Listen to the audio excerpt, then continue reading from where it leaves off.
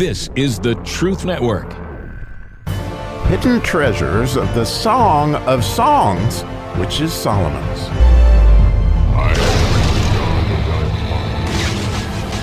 Like, wow, do we get to dig in, actually, to the word in today.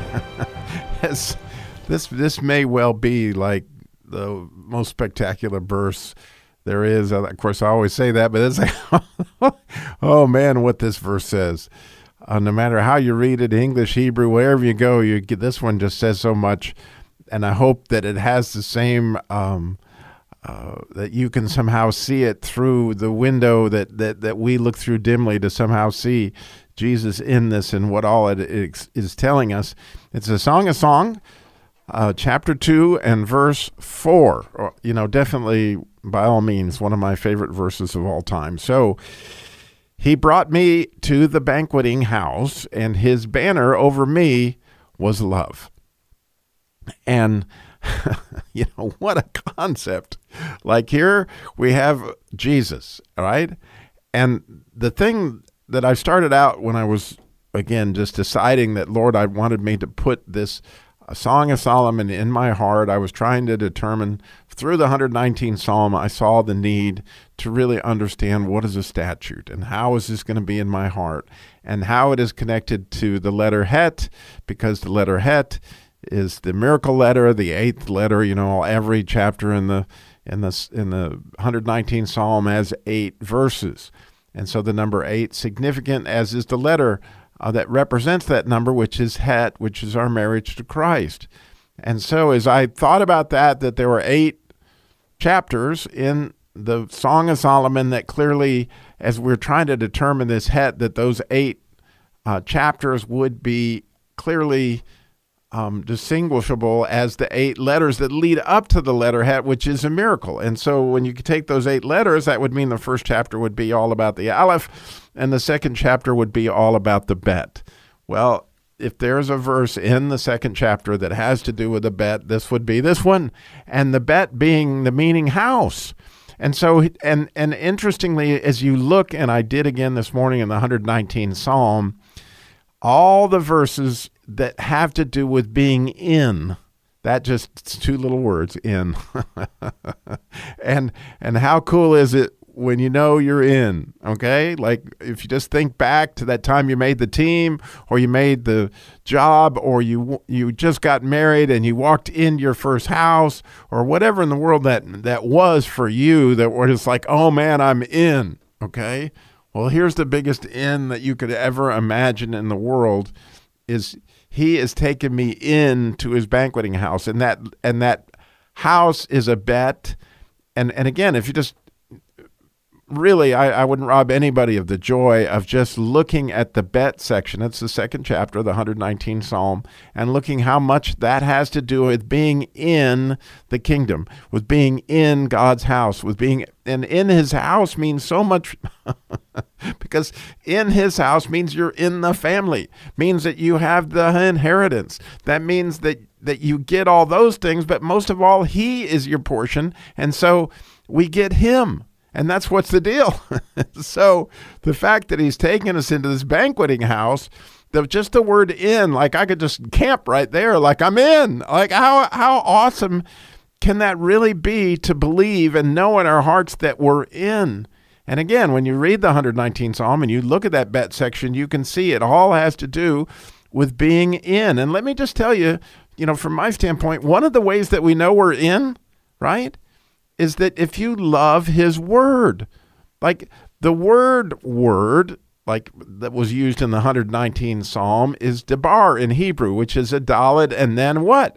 A Bet and then a resh. And so the idea of his word being a house is right there involved in the whole situation. So to be in his word is to be in his house, meaning not only in the banqueting house, but you're in his family, right? I mean, it all comes together into the same package of the idea of like, man, if you love God's word, you're in, man. I mean, that's how simple, how beautiful, how amazing the idea is. He has taken me, and again, it's not the way it's translated in English, and I hate that, but it says he brought me to, But when you look at that in Hebrew, he brought me in, okay? He brought me in the house.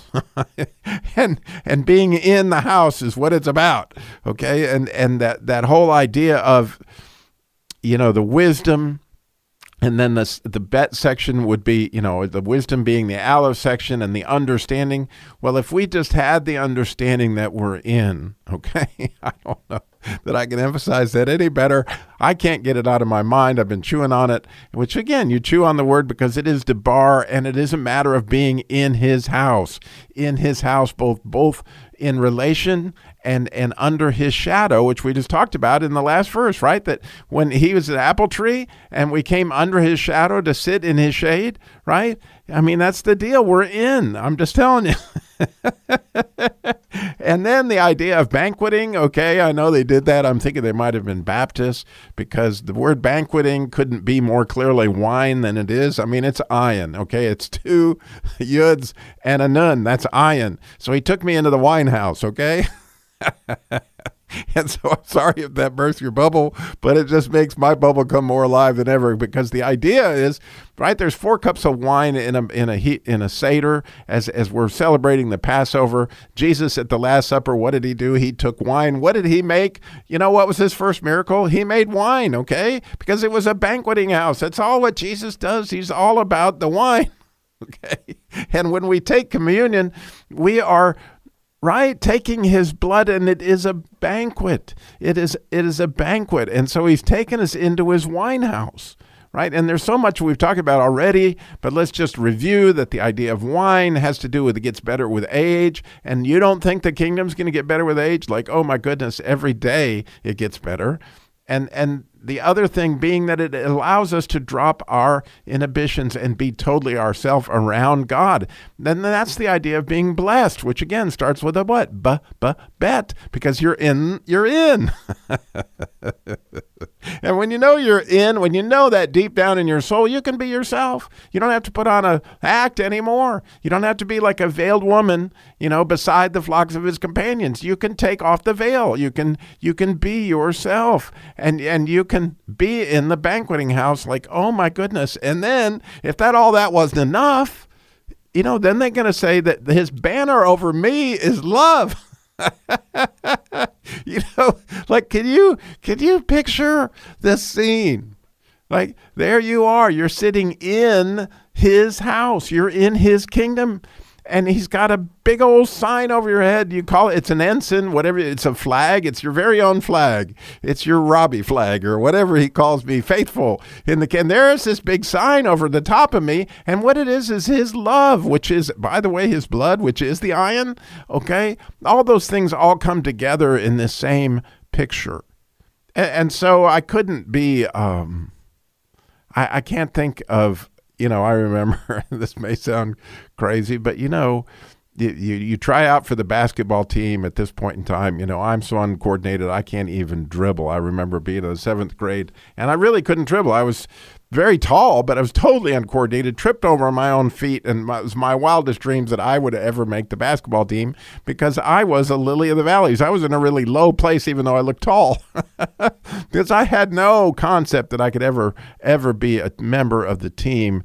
And I looked up on the sign-up sheet, and there was the list of the team, and I was in. My name was on that list, and nobody was going to take it off. Okay? I was in. And I remember that feeling of being chosen, right? Of being, whatever anybody considered good enough. Well, can you imagine your name is in the book of life? And not only that, but his banner, it's over your head, man. I mean, how cool is it that you are in? I mean, this thing is like, oh my goodness, this whole chapter has to do with being in. You're in. Okay? And I hope, like me, you're looking forward to that being better and better like wine. And how do you know you're in? Well, do you love his word? Because it's debar. It's in there. It's in there. It's like all you have to do to get in, if you've fallen away for the next 10 minutes or something, just go back, open up his word, and you're in. The second that you see you're in. I mean, it's just wonderful. Thanks for listening.